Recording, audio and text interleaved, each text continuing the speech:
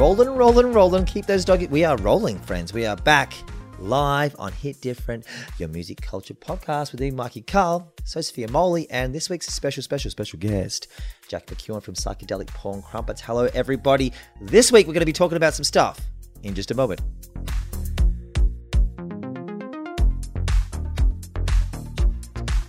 Welcome, friends. What are we talking about this week on Hit Different? I'll tell you. Spotify's Wrapped Year in Review versus Apple's Replay. Sos is going to be chopping it up like Frederick Chopin, all about the vinyl resurgence and whether we blame Adele for it. How can we blame Adele for anything? Then we go deep into Psychedelic Porn Crumpets' Korea, one of the hardest working bands in Australian music.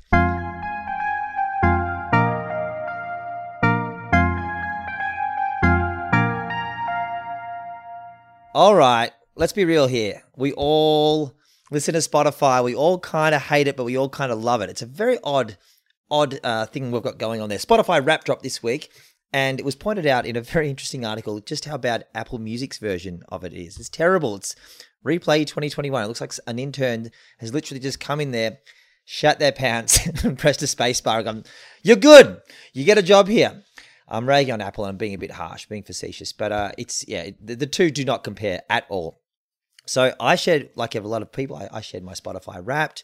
My moods were happy and spooky. We'll get to your moods in a second, my friends. I have no issue with people knowing that the Breakbeat remix of Baby Shark is my number one song of the year. I had some Genesis Owusu in there. I'm still street.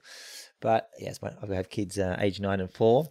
But the whole thing is, it is the most overt data theft served back to you as personalized content. If Facebook did this, people would be up in arms. But because it's Spotify, because it's music, which is I think you can speak to in just a moment, Jack. It's a super strange one. But we're all sort of like, we've all got FOMO, so we all want to get involved.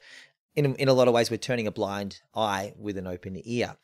What's your vibe, Jack McKeown from Psychedelic Porn Crumpets on Spotify Wrapped? I love that line, turning a blind eye with an open ear. That's good. Thanks, bud. That's good. But yeah, our Wrapped, from a band's point of view, yeah, it's definitely Spotify showing us how much money we've made them and our 0.00 slice of a peanut we get to share.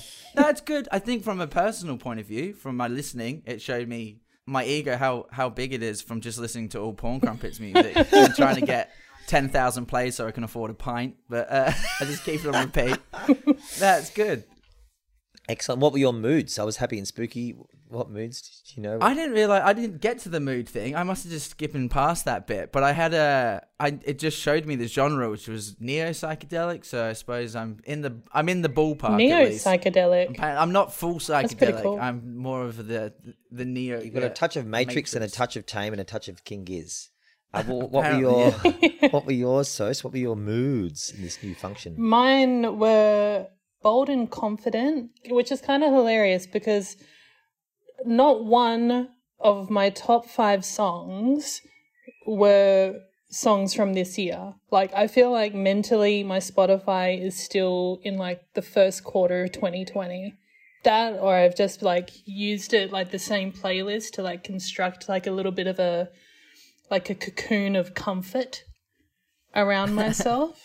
Not sure about what that says about me, that or I've just been listening to the same like 5 songs on repeat and I've had nothing else going on. Yeah. The cocoon of comfort, though, that speaks to one of the new things they put out, and whoever does the copywriting for Spotify does a bang up job. I'm sure they get paid more than 0.0001 of a peanut.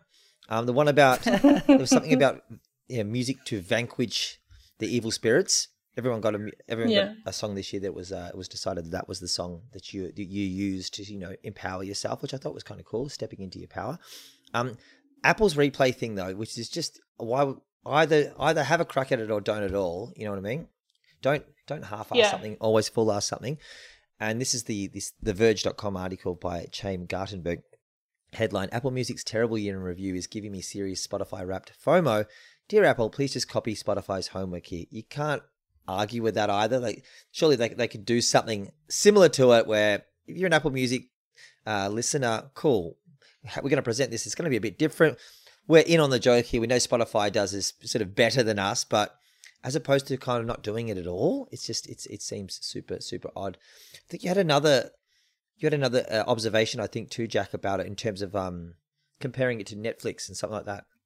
Oh yeah, for the Netflix. I suppose that music feels less gluttonous to consume. It's kind of a healthy media, or whatever you want to call it, an art form. To you don't mind being like, you've listened to 20,000 hours of music, rather than being like, you've watched 900 days of television this year. It's like, how? Yeah, and you kind of feel, I suppose, with music, there's more. Like, I've always thought with people who are like, oh, I don't like this or I don't like that. It's like, there's so many different genres but so many different films. You're not supposed to like it all. So when people are comparing it, it's almost like, here's your personal taste, which is really nice. It kind of just gives you like and the algorithm that Spotify has is just like, it's brilliant. Like, you can just get bits and pieces that you never even heard before. Like yourself, so as you were saying, all they listened to was like older music. But that's because there's so much older music created that it's just like, you just rabbit hole yourself, and then you find this band from like the 50s that you're like, as if this existed. How have I just spent 28 years without like knowing this was around? Totally. Speaking to that algorithm thing, Jacques, Lime Cordiale, for instance, they blew up in Argentina, and they're like, how does this happen? Why are we getting all this, what's happening here? It turns out Tash Sultana had recently toured Argentina, and everyone had been served up on the algorithm. If you like Lime Cordiale, you might you're gonna love this. Yeah, if you like Tash, you like, and so on and so forth. So another band, the Paper Kites, who have a song called Bloom, which is now being streamed on Spotify 327 million times. It's become like a real wedding song. They use Spotify for Artists, which I want to ask you about as well, to route a tour through the US cities where they knew they were the most popular. You guys are on over 500,000 streams per month, and obviously Apple Music is probably a fifth of that as well. Additionally, do you guys use Spotify for Artists? Do you sort of go behind the Matrix, Neo Psychedelic Man, and you go behind the wall and have a little gander and go, we're blowing up in Fremantle. That's in Frio. It's like 20 minutes away. Like, there's some great drugs in Frio. No, I don't know. I suppose like, yeah, for sure with the listeners, like America is our biggest listener base, really, by far. Yeah, but I suppose that's because they have a population of like 400 million or something, whereas compared to Australia, like if you did it per capita, it's probably a lot. We have a lot more listeners in Australia, but they do go into like the cities as well. But then of that, I think our fans are like, you either have the real introverted person that's just like, I just love listening to music by myself, and this is my sort of like, I don't know, my escapism of it. Whereas like, I suppose with the cities, or who wants to go to a show, I suppose Amyl and the Sniffers are also in that same sort of bracket, where they just got they're very much a live band, and a brilliant live band. And it's strange, like they have such a great social media presence, but then their listens, when people go and listen to the music, isn't as big as, say, like someone who's filling out 2,000 cap shows worldwide or something. It's kind of like their live thing is what they're selling. I'm probably jumping the gun on all these conversations. No. This is good. Just keep going. But then I feel like that now with COVID, it's like what you would have got paid for these live shows, you're sort of relying on the streaming, which is then you do have to probably look into where you are being listened to, if it's Bosnia and Herzegovina, or I don't know, if Argentina. That'd be nice getting big in Argentina, though. Hell yeah. It'd be a beautiful place to visit. Totally. Your music, this is going to sound so naff, but I don't care. Your music. It's shocking. It's real bad. Here it goes. Your music, big warm riffs that make me want to smoke spliffs off cliffs. Is there spliffs off cliffs? Let's put a beat to that. Spliffs off riffs, cliffs. Spliffs, cliffs. Are there particulars like playlists you get onto where you're like, oh yeah, they know where, like different parts of the world, and obviously the playlisting you've experienced in the US, you're nearly double Amyl streams, for instance. Yeah. Do you wake up and go, oh, I'm on this playlist today, wicked? And what kind of playlists, what kind of sort of communication do you have with the streaming platforms? Yeah, there's definitely the drug culture which we've managed to nestle, and I suppose we couldn't miss that with the band name, which is like, yeah. So, and I think all of us now are like very grown up. We've done our days in the den, and we're sort of like, all right, let's get done our days in the den. Yeah, that's it. That's the quote. That's the quote. Can relate. Look, quote. I found God in a tomato. Done. Got the t-shirt. I only needed to find him once, and I've done it. There's the song. Yeah, I think now it's like, I suppose, just creating a bit of music, but then I think we've definitely, going back from the first couple of albums, trying to just go into the recording style of things a bit more, rather than being like, what are we doing? And it's Behringer mics just going off from around. But the playlist, I think, is a lot of some strange old ones. And then it cuts across to social media as well. I had some guy I had to message the other day who was selling mushrooms on Instagram with my face as his like profile picture. And his name was like Trippy Flippin' Psilocybin or something. And I was just like, hey mate, like good morning. Like, can you please not use my face? And send him a picture of Filch, you know, like with the old lamp and be like, oh dear, we are in trouble. And then, no. it took like a week. I was like, man, like all these people, I don't know if he was Perth based or where he was based, but the amount of messages they probably got just to be like, why is Jack trying to push mushrooms? And it's just like, oh man, it gets cringy sometimes. Hey, That's hilarious. Of course it does. You're like, homie, did my time in the den. Did it. I've done my time. Done my time. To swing it back to sort of the Apple v Spotify thing, it's interesting to note that Apple don't have a freemium kind of pillar. They don't have a freemium option. They're really going towards the audio files, and there's a new $1,200 AirPods, which apparently sound incredible, lossless audio, and to the point where you go left to right speaker in your ears, and I've had a little burl on them recently, and yeah, it's kind of, it's worth all the hype as well. Spotify is still, it's such an odd thing that we all give into it, but we all know that only, you know, a certain amount of artists, and so definitely like even guitar bands definitely don't get looked after, like sort of hip hop acts and electronic acts and so many other genres are higher up the food chain than your good self. Yeah. Isn't that strange how you know that there is a better quality streaming platform, but you'd still choose to use Spotify because it's like, here's your data. Yeah, here's your data, and it's easier. It's easier. So the days of, you know, Stopify, which I once put on Facebook, I haven't deleted it. It's weird. I put Stopify up, and it started an argument between two friends of mine, Richard Lip and Richard Chin. I'm not even kidding you. Richard Chin, who works for a resident advisor, and Richard Lip, who's sort of down with Deezer and a bunch of other things in the industry. Very strange, very awesome, kind of like tete-a-tete, but not in a dick kind of way. Friends, chopping it up. Love it. In just a moment, Sos is going to be talking about the vinyl resurgence, because the Brisbane man has sold his house to fund new vinyl press, but that's just a moment.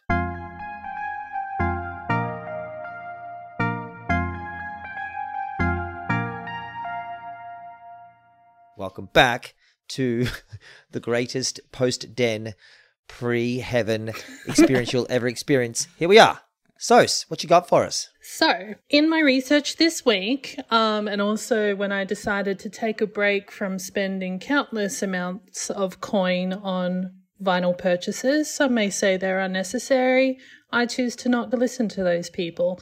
So in the middle of all of that, I was reading about a man in Brisbane, Neil Wilson is his name. He and his wife have actually sold their home to fund the first actual vinyl press that will be up and running, hopefully, by like March or April next year. It's the first time Queensland will have had an actual record press in the state in decades, which is really sick. I know, Mikey, we've spoken about the Melbourne record label, Program Records, who purchased one of Australia's first new record presses. I think it was like in 30 years, back in 2019. Yeah, not a record label, but yeah, just that they've got their own thing going. They're doing a shrine in there as well. Sorry to butt in, a shrine to vinyl. It's in Thornbury. They've got put in a stage where you can literally be playing and launching your album while your album comes hot off the press. It's pretty dope. And It's insane. Them and Zenith are the two in Melbourne. Zenith in Brunswick. Yeah. So that happened. The addition of Neil Wilson's his own sort of venture into this space is, I guess, the latest one we've seen. Sorry, I've got Tourette's. I've got Tourette's, guys. I'm sorry. Obviously, it's not a cheap endeavor by any means, because if it was, then we wouldn't be experiencing the vinyl shortage and the vinyl delay that the industry is currently going through. What I found was interesting is that neither Neil or his wife work in music. Their career background is in project management and architecture. They're just avid music fans, and they wanted to sort of flip their passion for music into, I guess, a career. So they're really putting themselves out there, literally on the line, to get this thing popping. In a news article published by the ABC, Neil said that collectively, me and my wife were both looking for change. We were both looking for something different. We'd been in our house for a long time. it needed some work and I didn't really want to do that work, so we sold it. They made themselves homeless beforehand. That's probably a good idea. Exactly. Well, I mean, that's a career in the music industry, isn't it? Like just putting it all out They just took there, out the middleman. They were just like, we'll do it ourselves. Exactly. So they sold the house, which has paid for most of it. It's a gamble, he says, but it's a gamble that they believe in. So, as I said, the press is expected to be up and running in the first quarter of next year. I believe that it's being made in Hong Kong. So there's obviously logistics of actually getting it into Australia with COVID and all of this stuff. But it's come at an interesting point because there has been a lot of conversations about who do we blame for the shortage of vinyl around the world. Some people want to blame Adele because she's gone and, ordered fucking 3 billion copies of her new album on vinyl. Supply and demand. Others have simply stipulated that, we're in a really hard fucking time right now and maybe vinyl isn't the most important priority for a lot of people. So no matter what side you fall on, we can't deny that vinyl production has clearly become a very popular way of orchestrating music releases, regardless of if you're an indie artist or if you're being pushed by a big label. There's some interesting features out there that talk about, the impact that big record labels like your majors are having on this landscape right now, whether or not it's a bad thing that they've muscled in on the vinyl space. We've seen events like Record Store Day, which was originally a more indie movement. It's become more of a massive fuck off Black Friday sale of vinyl. What do we think about it? Are you both big vinyl collectors? I know Mikey definitely is. I'm literally looking for a vinyl. Sorry, I'm looking for here it is. Looking for a piece of vinyl I haven't opened yet. It's just got sent to me. So this is going to be an unboxing video. An unboxing video, which works very well on podcasts. I think everyone can agree. Yeah. Yes. We can all listen to you unwrap it. Here it goes. So this is from Caroline, Australia. Okay, so this arrived yesterday. It's all those sort of perforated edges. I get to do that fun kind of. This is a bit ASMR. This actually could work. So this guy here, see that? Ready? Okay. I'll open it. Okay, this one. Oh, that sound. Well, that's quite satisfying. It's like a brand new pack of Pokemon cards. Oh yeah. What does it smell like? And we have the Amyl and the Sniffers album. There we go. Comfort to me. Topical. Explicit. Topical. How good is that? I think it says explicit at the bottom. Okay, this was dope. And even see if we can catch this sound as well. Of just opening up the plastic bit, unsheathed, if you will. HR issue. Unsheathed. There we go. And even this smell. Can you get the smell of vinyl on this podcast? This is a great package. It's got all the lyrics, lots of eyeball kind of action. Red vinyl, guys, matching my microphone. It's going to give a little bit of... There you go. That's I'm literally bashing red on red. Amyl and the Sniffers, comfort to me. That was actually quite a satisfying... My poor co-host didn't know where I was going. Mate, we're talking over here. And off I went. But I'm always going somewhere with it. Just to go back for a second as well. Collectively, me and my wife were both looking for a change. Okay, we were both looking for something different. Okay, we've been in our house for a long time. The relationship, needed some work, and I didn't want to do that work. I thought it was polyamory. Wow. No, polyvinyl. Tell us how you, Jack. What's your relationship with, obviously, I think when I said Zenith before, you've perked up. Have you guys used Zenith? And do you guys sell, with your music lends itself as well to people rolling joints on the size of a vinyl? Yeah, that's it. On cliffs. Riffs on cliffs. Riffs on cliffs. Yeah, for sure. We wouldn't be a band without the Virgil Resonance, vinyl resurgence. Yeah. So when we was first starting off, I think the main thing was just to get a record made, and I think that's every band's sort of dream. Was if you just release anything, it's CDs just became so obsolete, and the actual sale of music, going back to the old Spotify thing, and with Apple, at least Apple had the option to buy the music. So it was and Spotify obviously had true. It was just kind of you'd subscribe and there's your pennies. But with vinyl, it was the first time I think we were wow, there's actually an industry here which you can, even if you press 300 copies, it was enough to afford to get yourself into the door of recording another record.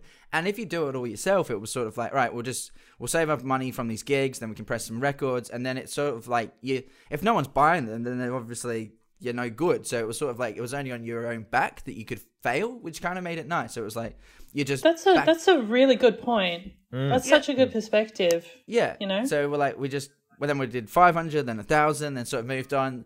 And then the old big executives came along, like, here, like, they wafted a little bit of cash in your face, and they're like, we'll take over from here. You don't have to think about the hard stuff, like getting paid. And we were like, oh, we'll do that, Uncle Sam.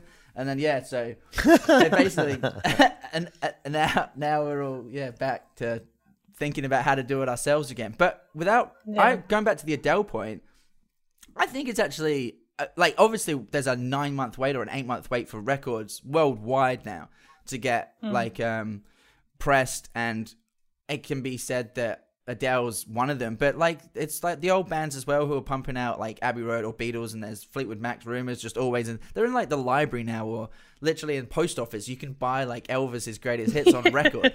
It's like, wow, how is that even a thing? But it was a medium that went, and now it's coming back huge. So if anything, it's doing the vinyl industry a great deal. And then hopefully this guy in Queensland jumping on the gun like as soon as possible, and he's like, all right, if there's an 8-month wait and he's going to get up in May or even April, then if we order records from him now, we'll have them before we've got it with the established people. So I feel like this could be a good thing for Australian artists, well, just artists in general, but the more outlets or opportunities that we have to have things pressed locally. Exactly. And cutting out the delivery time, the fees for international shipping, all that stuff. I feel like it could be a good thing for local industry. Yeah. Shipping rates from Europe. So we're just looking at batch now. It was 14,000 Australian dollars to get it shipped over to Australia. The ship goes down. And so, yeah, that's it. So we're like looking obviously and trying. So we've always used this people X Vinyl X, and because they're based in Prague, and that was like there's Prague and somewhere in America that was like the two big ones. So they're inundated with obviously the Adeles and stuff. So the more local presses we can get, like Zenith and stuff. So our Luke, who plays in the Porn Company as well, he got his record through Zenith. I think we're going through Zenith now. But I've said, why doesn't, all these like people, we've got Wham, West Australian Music, and I don't know what the equivalent is over East, but basically the government run, like they're like grant people. They're like, oh, here, you write to them and get 15 grand if you want to do an EP or something or whatever, and they sort of help you out. They should just put their money together. If it was 400 grand, I don't know. They must have, didn't they just get like $3 billion in the arts? Like if they just built like $250,000 vinyl press in each state, they would make their money back in 6 weeks probably, with the amount of people wanting records. Like Tame Impala would press like 1 million. And they'd be like, sweet, we've just done 100%. it. Yeah. And you just ship them out of the den and into the bank. It's smart. Here we go. We're starting that's just good business, isn't it? And now for the whatchamacallit was number. That's the 2019 record by you guys. Went to number 1 on the ARIA vinyls chart. How did that feel? Did you sort of punch the air? And wow. Do you know how many units did you shift? Of that one, I think it was 1,500. I think of maybe close to that. Maybe that was Shiger, but it wasn't too many because that was Australia wide. So we pressed about 8,000 or 10,000 worldwide. So, but then you make, obviously, in the charts for Australia, it's weird to think that with those 1,700, the people that are always in the charts is like I said, the Fleetwood Macs with Rumours or Elvis or like these people. But we were doing represses, so of our older records and selling more of them. But because you do it off of Bandcamp, no one recognized, or the charts didn't recognize the position. So King Gizzard, for instance, were doing like 8,000 records a day when they'd just be like, here's our catalog. And so the ARIA charts wouldn't recognize it because they've self-released it. So there's probably loads of bands who were like actually doing some huge units. Yeah. But the charts aren't recognizing. So it was sort of the newer stuff, I think. But it's obviously really nice to be like, oh, you're number 1 at something. I like that link you sent too, where it was like Porn Crumpets and Foo Fighters fighting up for number 1. I was like, no way. Which link? Let me click on it. I don't know. There was one for the interview. I was down the bottom. Oh, it made me laugh so hard. I was more impressed that Foo Fighters have got a 6th member. I was like, wow.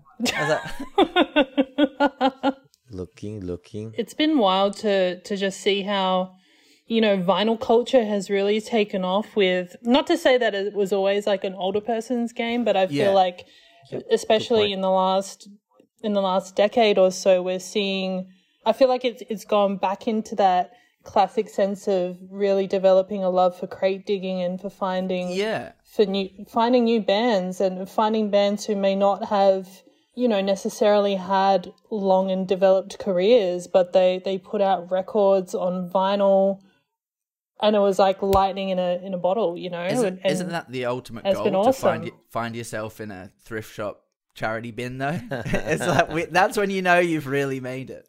Totally. Or I'll find your T-shirt at an op shop is the opposite, isn't it? Yeah, that's it. Like I used to the Hard Rock Cafe. Totally. Ew, no, thank you. It's funny with vinyl, with DJing. There's a few people I know around that only book vinyl DJs. There's definitely an appreciation for it. I think if you go along and see a vinyl DJ, you probably pay more attention as well to the DJ. I rarely play vinyl. When I do, I really enjoy it. I'm not very good at it, but yeah. Do you spin vinyl at all, Jack? You ever get tapped to like, hey, you'd be able to be a DJ? Come and do this gig for Mazda. Do it. For Mazda, man, I would love to. There's a barber, Billy. He's done it for years and he's great at it. And we went and saw Floating Points play in Perth. It was part of anyway. So we thought he was gonna do like his whole band. So we got tickets and we were just like. But then he did a vinyl set, which I was actually just equally as impressed with. It was just like, how is he doing that with 45s? He's got like literally bins and bins or like baskets of records. He's just sifting through it. One ear, like none of that like tractor kind of stuff going where it's just like here's your BPM. It's like his ears just like it's like I don't know how he's doing it. I've seen Floating Points. I've never seen him DJ vinyl. That would have been mint. He just had two turntables, both with 45s, just going across, fading from both, and like it was incredible. He's obviously been doing that for a long time. But Mikey, where do you go when you have to go look? If you go look for a record, what's your sort of your taste? Do you have to go off the cover? You're just like, this is going to be dope. Like, let me see. In op shops, it's very hard to find. I do op shop with my fan bam a little bit. Where do I go? I go in the city to Rocksteady Records. I'll go up to the counter and ask. You know, the things like a Coco Cono number 9. I'm probably saying that wrong. God, but Mambo number 5. That's the one. Hey, aren't you Louis Vega? Times are tough, kid. Times are tough.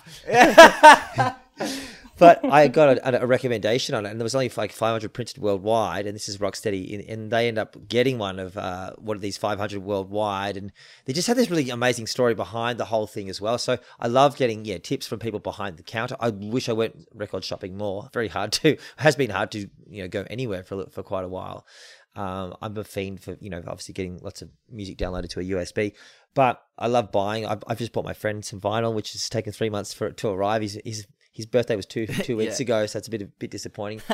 But yeah, just in general, there's heaps of Licorice Pie. There's a new place that's opened up in Collingwood Yards as well. So yeah, to your point though, like a really transfixing and really interesting, like OGene Records near where we record quite often in Fitzroy. I'll get a tip from behind the counter. If it looks great, and you kind of go, "Oh, I've heard good things about it." It's just it's the accumulation of a bunch of things that'll pique your interest. I do have a turntable set up over there. I'm waiting to my youngest. So much dad talk today. Waiting to my youngest daughter is old enough to not mess with the needles before I actually set it up properly. It has been sitting there for 3 years though, but I'll get to you. Don't you worry. But just in general, like you pick up quite a bit of vinyl as well, don't you, Sos? I do. It's I need to kind of rein that shit in, if I'm honest. Like it's it gets expensive. It's a lot. I got the new Marcus Whale record delivered today, which is absolutely beautiful. He's fantastic, isn't he? I like collecting. I like listening to new records that are just recommended. I don't know. It's a weird one. Like whenever I travel, I find I tend to pick up vinyl. That's like in the city that I'm in. Like actually, when I was in Perth at the beginning of this year, I went to I can't remember what that place is called. Noise Pollution? It's in No. Oh, Rhubarb Records. In Leaderville. Yeah, Rhubarb. It's like there's Rhubarb there, just on the corner. So that's Billy, who was talking about, he does the vinyl. He works there. There you go. Yeah. Full circle. So I was there for Wham this year, and I just got a text from like a friend, and they were like, "Oh, come to this really cool spot," and I went, and then I got like 4 records there just kind of given to me, and I was just like, yeah, cool, whatever. Oh, amazing, yeah. Came away from it, and it was the same thing when we went to my partner and I went to Japan, well, my first time, his second time, and obviously like vinyl culture in Japan is like on a whole nother fucking level. That even like the used stuff, like the used vinyl over there is like A grade mint quality. So it's like that really kind of turned it into a little bit more than a hobby for me, I think. And I'm glad that seems to be becoming more part of it, like the Australian vinyl culture here, which is really cool too. Have all three of us gone vinyl shopping in Japan? That's one of the great life experiences. We had bags of I ended up spending too much money on guitar pedals because they just had like gigantic shops of like used and brand new guitar pedals, which I hadn't seen half of them ever before. And there was one of John Lennon putting a tab of acid in someone's tea. And so I was like, I didn't even know what it sounded like, and it was $600. I was like, I need that pedal, and it's just the best. It's all I use now. Just this like real good like amp simulator called like a Vox kind of thing, but it was got the same artwork as the guy who did Revolver. So cool. It was brilliant. But yeah, we always everywhere we go. There's all the boys have just got shopping bags full with records, and you're like, how do we get them home? And it was only recent till Jay, who does Sound for Pond, was like, why don't you ship them back? Just send it back. And we were like, why don't we? What do you mean? We got to carry them around with us for like 4 months. Man, we ended up being severely overweight with vinyl coming back from Tokyo, to the point where we had to like at the airport put a shit ton, I think it was something like 50 or 60 records into a box, like tape it up and get it sent, like just put on the plane with us. The box and I think it was like another suitcase didn't make it back to Australia. Like it just got stuck. And I just remembered having this horrible image in my head because we came back peak Australian summer, like 36 degrees, and I just had this image of this box of vinyl just sitting in like a van, just being driven all around Melbourne, just being warped until it got to us. Thankfully it was fine. It was fine. But trauma. Is wow. So let's see what happens with vinyl. I think it certainly isn't going away. There's a lot of thirst for it, but I think governments can get together, shell out a couple of hundred, a few $100,000. Pennies for them. Yeah, exactly.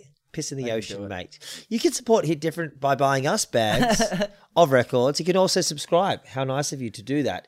That was best bags joke since Brown Cardigan. Covering Australian music by becoming a subscriber is what you want to do. Apple Podcast is your friend.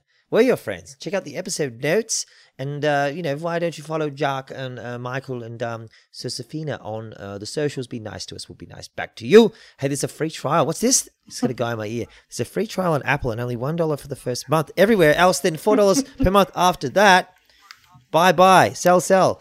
Friends, get into it. Our subscribers this week, for instance, they get a special thing. We're doing a Hit Different live podcast this Friday from Music Market with Tony from the Avalanches, Tony de Blasi, Maple Glider, Gina Turner, former manager of MIA, a little person called Soju Gang. Kian's going to sing. Maple Glider's going to sing too. Shh, it's a secret. And then afterwards, we're going to do back-to-back DJ Avalanches, me, Joey Lightbulb, and Soju Gang. Kill me now. Thank you. It's going to be a vibe. So subscribers get that shit. It's a bucket list moment, Jacques. He likes it when I call me Jacques. I call him Jacques. I like it. Jacques. Oh my God, my tongue is just holding on here, friends. In just, you need no context for that comment. In just a moment, after this music, more talking and more greatness.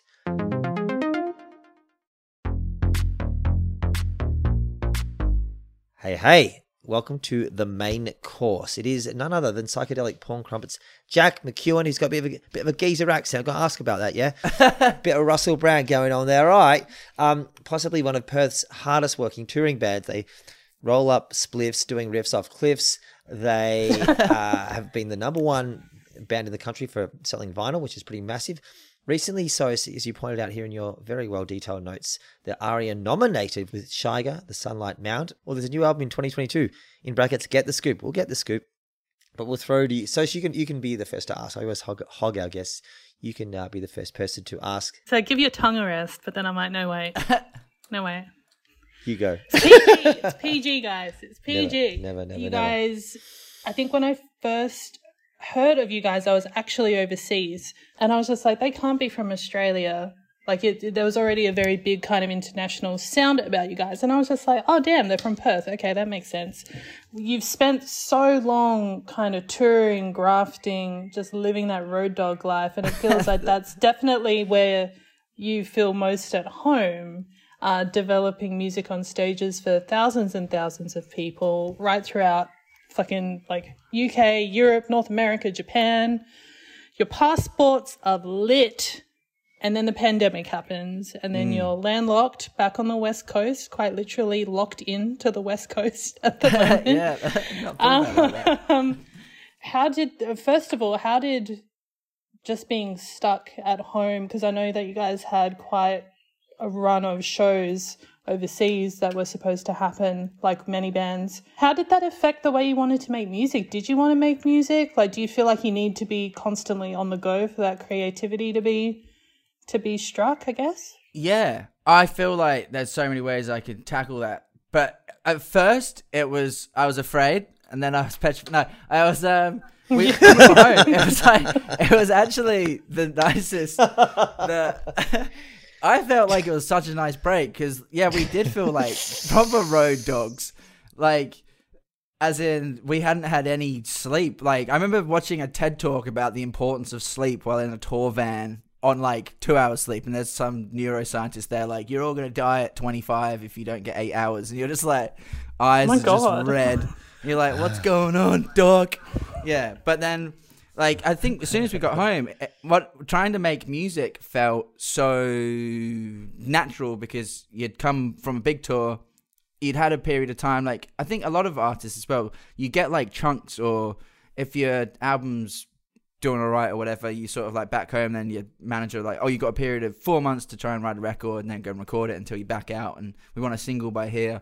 Whereas now it's sort of like, obviously all that sort of pressure of deadlines managed to completely shift. And well, there's a really good quote where someone's like, you've got your whole life to write your first album, and then you've got a year afterwards to write the second one. And then it's just, I suppose if you're trying to compete with King Gizzard, you've pretty much got 5 weeks to write a record, and then just like, yeah, it's the classic, like Gizzard did it, you know, and like, yeah, Simpsons did it. Honestly, you're wasting your time right now talking to us. You should be making another album. Yeah, that's it. I should have been writing. I'm so sorry for taking up your time.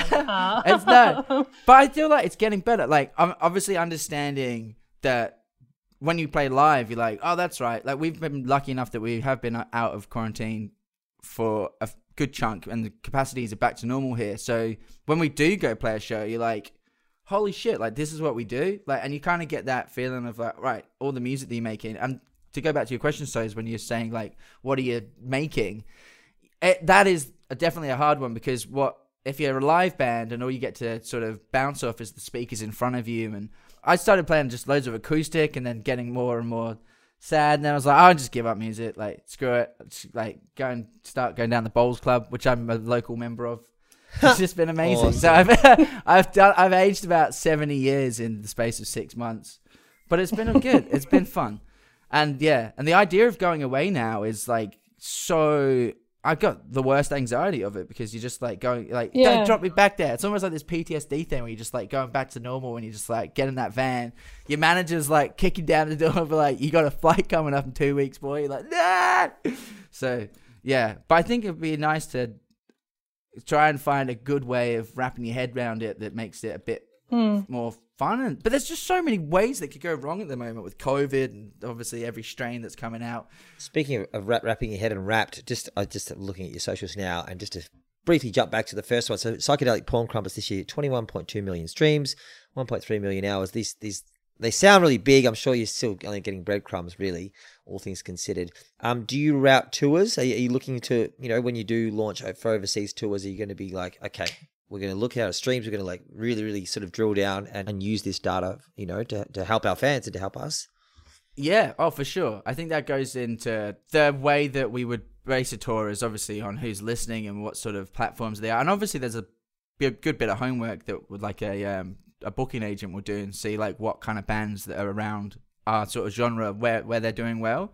So, but then you also get these weird kind of pockets where, say, like obviously in Melbourne, I think that would be the biggest city for us in Australia. In America, it's LA and like New York. But in Europe, it's like Netherlands which is, I suppose it's, I don't know if it's the old drug references or whatever, but it's like over there we're doing It helps a bunch of that shows. you're Obviously- the avatar of selling it. Isn't it?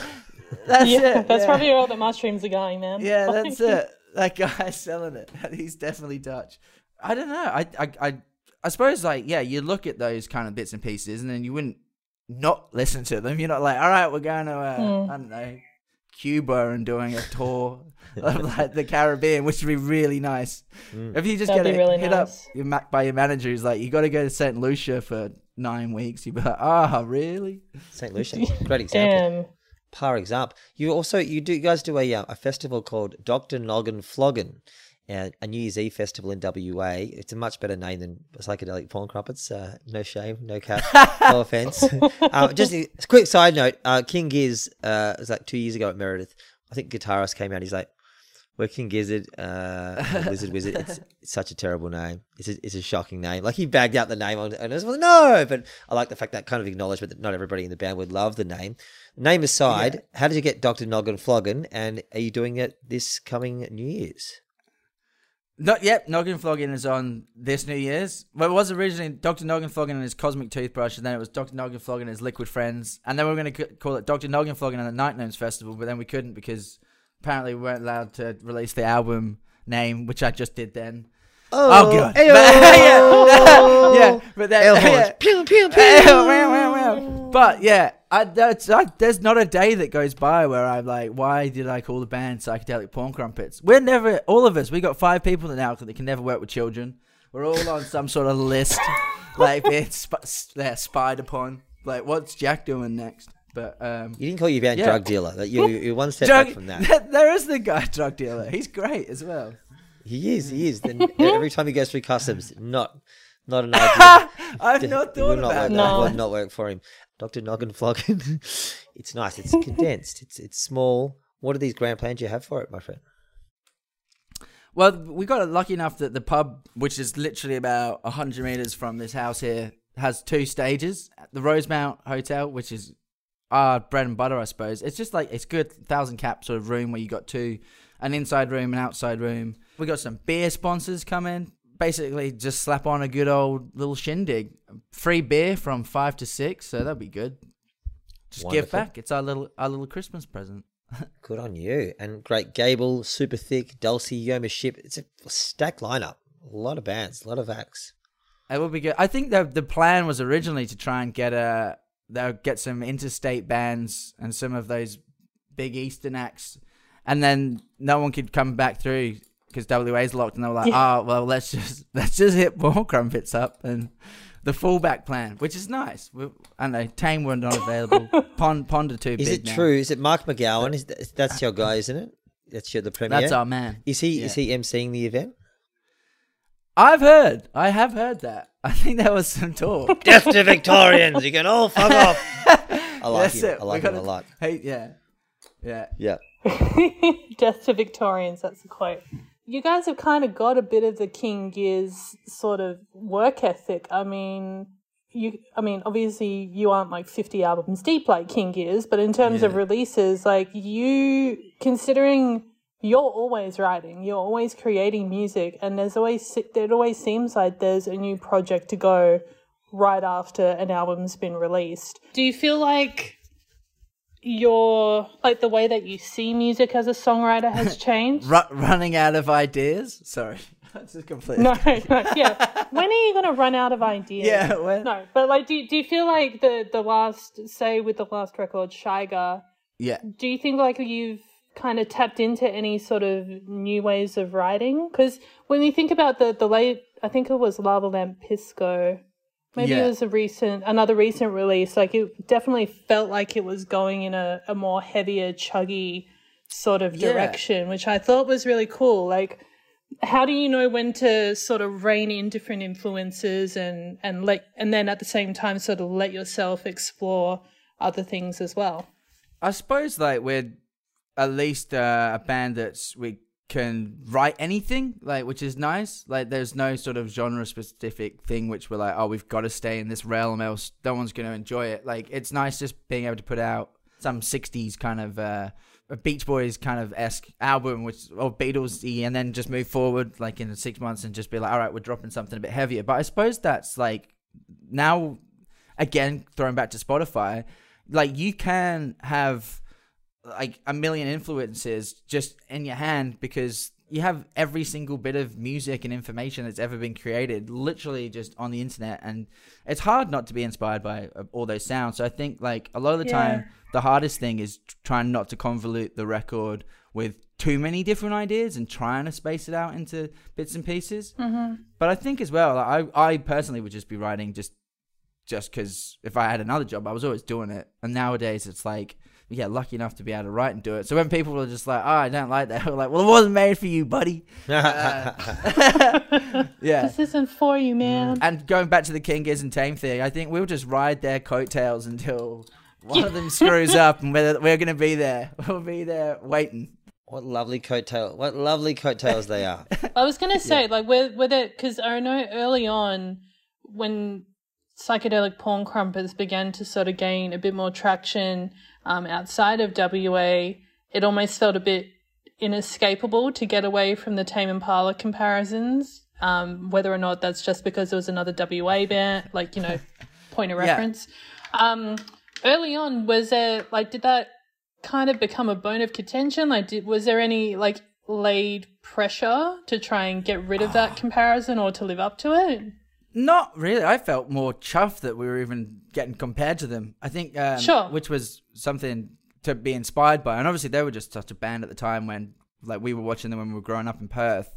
And the rest of the world, we just felt fortunate enough that we could see them evolve from here, doing it in a speaker and the EPs and stuff. And they were doing, like, the Laneway Festival. I think they were just, like, one of the first bands on. And they'd done a couple of shows where it was like 200 cap and 500 cap. Then they started, obviously, going up the gears a bit until they went away internationally before they even went over to Sydney and Melbourne and stuff. So it was like, and I think, obviously, the rest of Australia started picking up once they'd done this college circuit in America. But in Perth, we were just like, yeah, luckily we had a couple of years ahead of everyone to be like, write down his wrist, what's he using there? Like, yeah, just stealing Kev's ideas. But yeah, I think I actually did an interview with someone from Italy the other day, and they were like, have you heard this new band, Tame Impala? I was like, our manager's Murray. I was like, Murray, it's happening. They've discovered us before Tame. Like, all we gotta do is, that, Kevin. Yeah. It's there. Take that, Parker. Fucking hell. Take that. I love it. Yeah.